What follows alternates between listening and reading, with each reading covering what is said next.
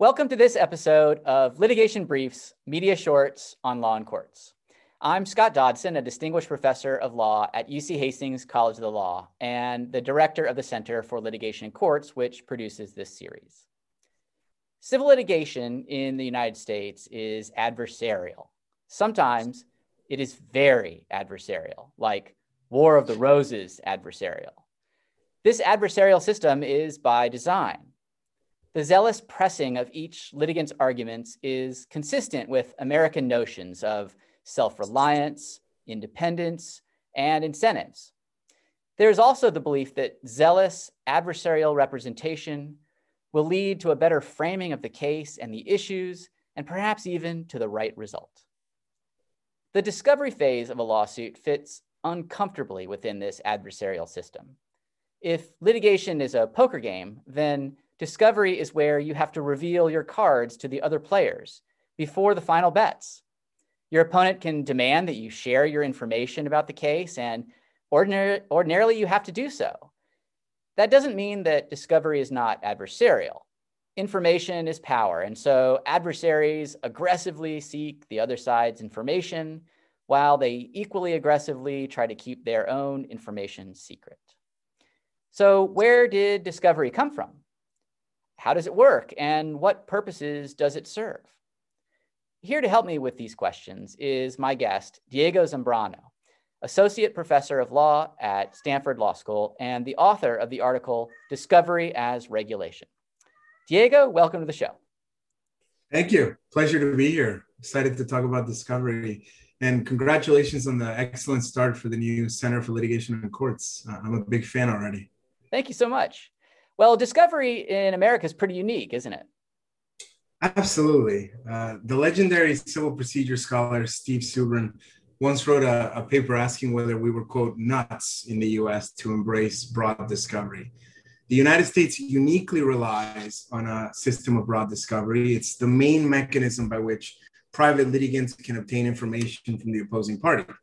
And it makes sense that we have broad discovery because we rely on private litigation as a vehicle for statutory enforcement. So in areas like antitrust, securities, employment discrimination, environmental law, other countries rely on agencies or bureaucratic enforcement. We rely on private parties. And that means that we need to empower those private parties to get information. And that's what the discovery process is all about.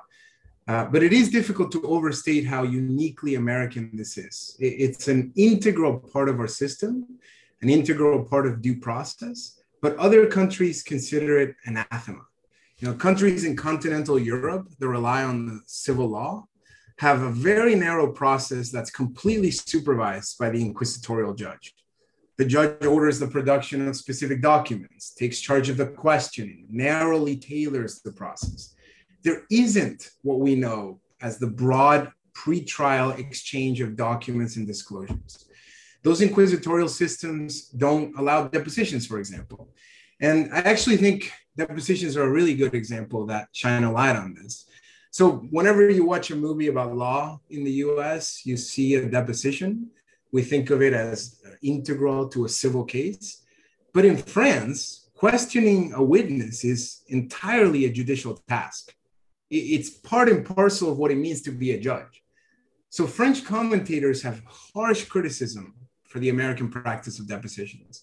They criticize American lawyers traveling to Europe to conduct depositions. They see it as a usurpation of the judiciary. I had French clients when I was in practice, and they hated this idea of a deposition. But even outside the civil law world, in the common law world, the United Kingdom or Australia, discovery also looks very different there. It can sometimes involve document productions like we see here, but it's typically limited by specific pleadings, short times to produce documents, and a smaller scope. So all of this means that, yes, we have a unique system. Discovery is very American. And that's why Subrin asked whether we were nuts. Now, I don't happen to agree with that statement, but it's quite unique. Well, so if it's unique, where did our discovery come from? Yeah, it's really the combination of three ingredients. So, and I'll talk about these three. So first is the equity tradition, starting with the English Court of Chancery. The second ingredient is the common law adversarialism, which you talked about in the introduction. And finally, the belief by the drafters of the federal rules of 1938, especially Edson Sunderland, that more disclosure, more openness would lead to accurate litigation and a better system. So let me say a few things about these three ingredients. So first is equity. Discovery has a long history rooted in equity courts, where flexibility was paramount. One of the distinctive features of equity was that the chancellor and later American judges could manage cases without the presence of a jury. The decision process did not boil down to a trial. It didn't culminate in the spectacle of a trial that we know of. Instead, there was a long pre-trial process back and forth where the court would assemble a record. And that process was heavily inquisitorial. The chancellor or the masters or commissioners would develop this record, put the evidence together. They had interrogatories, et cetera, et cetera. So those equity courts developed all of these pretrial procedures that we now know of as discovery. For example, my colleague at Stanford, Amalia Kessler, has written about depositions. Right? One of the main tools of modern discovery, I've already mentioned it twice, came out of equity in the 19th century. So equity developed a bunch of these tools that we now call discovery. When does that get imported into our modern system? In 1938, where it gets fused with the second ingredient, the common law adversarialism, right? So instead of this long information exchange, the common law emphasized pleadings and trials. Trials were the ultimate information flushing event that would decide the whole case. But of course, the trial was heavily adversarial. The parties put together the arguments. The parties questioned the witnesses. It is not inquisitorial. There was no pre-trial discovery stage at common law, partly because you had to wait till the jury was there, right? You don't want to be developing the case when the jury is not in front of you.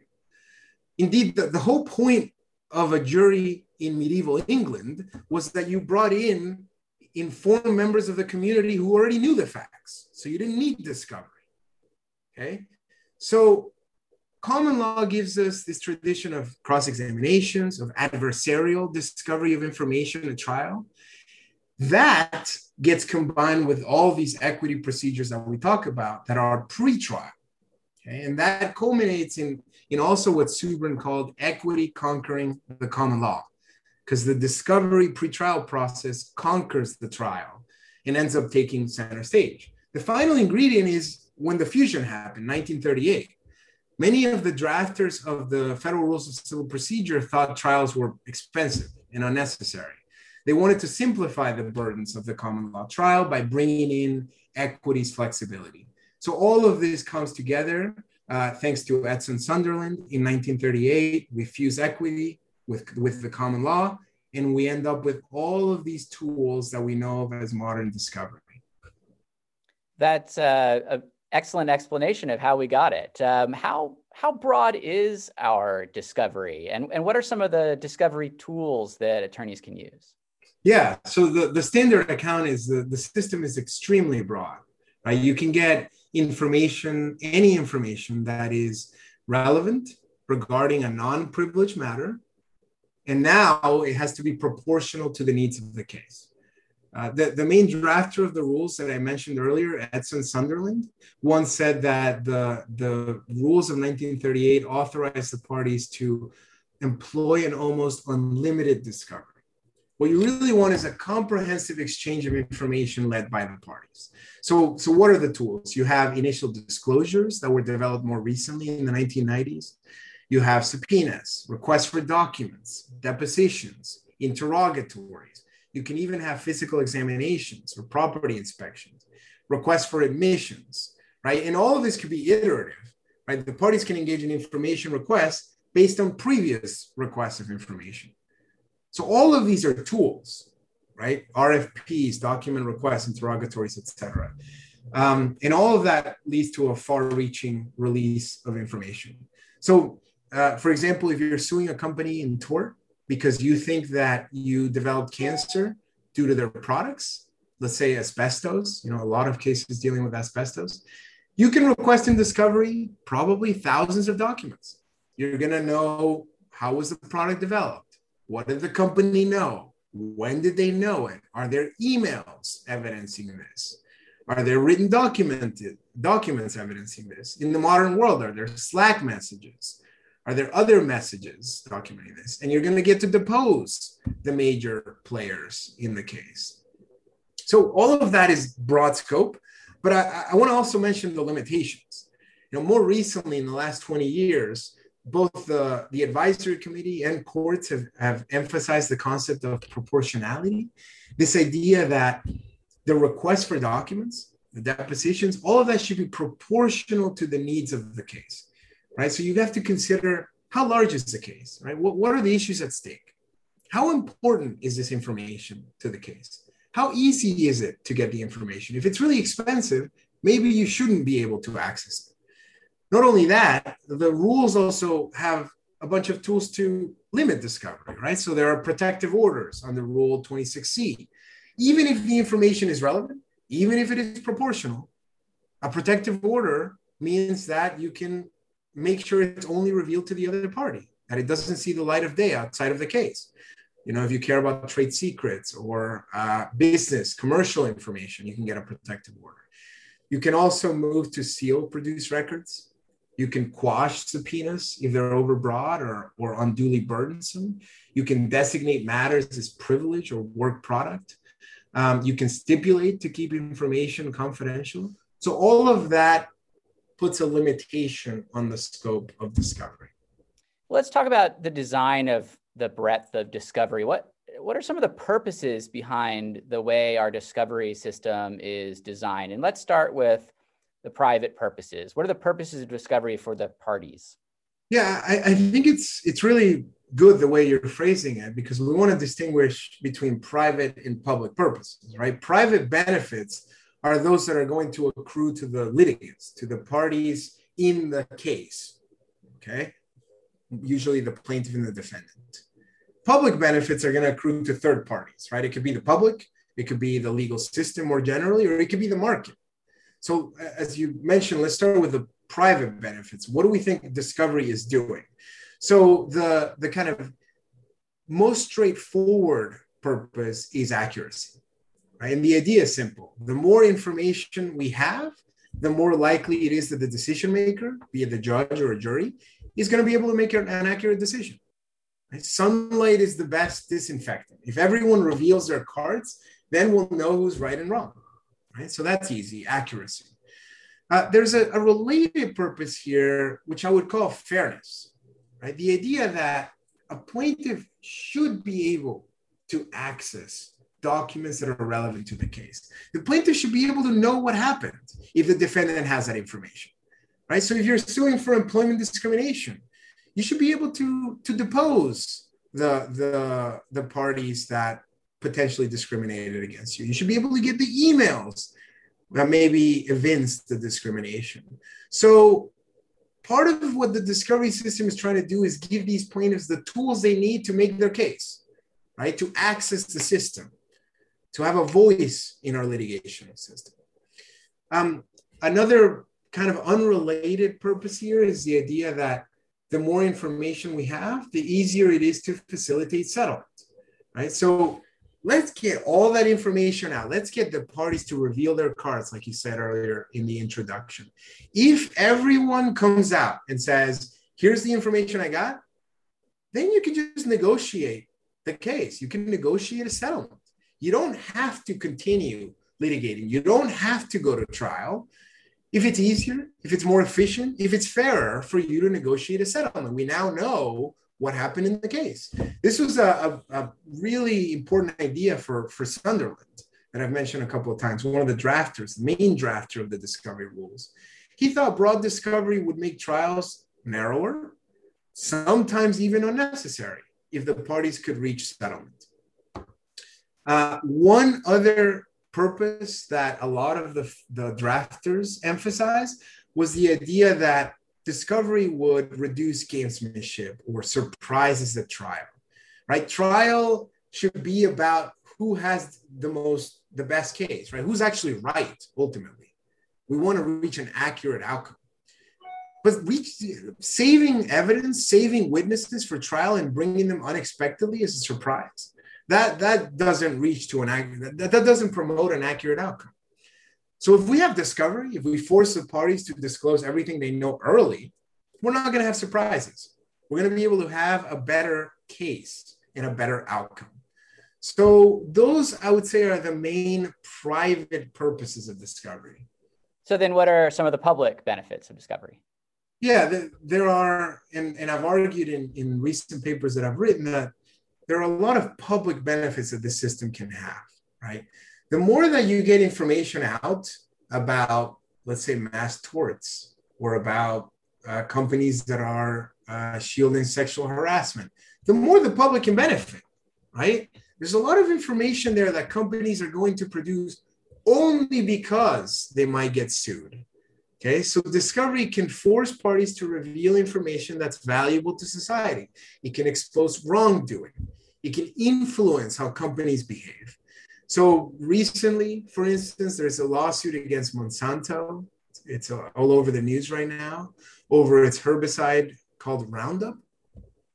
The plaintiff's attorneys publicized hundreds of company emails that they obtained in discovery that showed a potential link between Roundup and cancer, right? We might want that information to be out so that customers can decide whether they want to buy that product or not.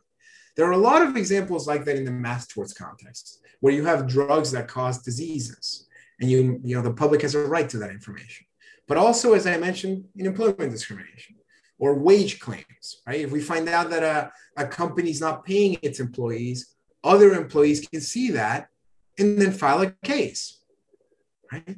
Sexual discrimination cases. There have been a lot of cases where plaintiffs have discovered in a lawsuit against the city that there was sexual harassment going on. And all of that became public only because discovery brought it out. Courts understand this, and they've developed doctrines that allow information produced in discovery to be public eventually, right? Because it's not inherently public. Most of the time it comes out at trial. But courts now understand that a lot of that information should be public. They've allowed release of information covering, Bill Cosby's history of sexual assault or police videos documenting the use of excessive force. Courts realize, this information should be out and it should be public. I've also written about this in the corporate context, right? If a lawsuit forces a company to produce information, it can work like an audit. And that way shareholders can see, is this a good CEO? Is this a good CFO? So a lot of corporate executives end up being fired because of information that comes out in discovery. And there have been a lot of prominent cases where even if plaintiffs lose the case, right? There's a famous case against Disney where the plaintiffs were alleging a lot of corruption in the company. Plaintiffs lost the case, but the information that came out in discovery actually caused a revolution in corporate practices, in how the board was supervising corporate executives, in how other companies were behaving. All of that because the information came out. And one thing that we haven't mentioned that I want to make sure we do mention is that the controversial side of discovery is the cost. And so there's always a conflict here between typically corporate defendants and plaintiffs' attorneys. Corporate defendants, the Chamber of Commerce, criticize discovery because it's too costly, American discovery, right? The empirical data on this is noisy. We don't have a lot of great data, but as far as we know, it's only a small minority of cases where discovery ends up being extremely expensive. Maybe the complex cases that account for less than 5% of all federal cases. In the run-of-the-mill federal case, litigants actually employ no discovery, right, or very little. Sometimes cases settle immediately or in the early stages of discovery.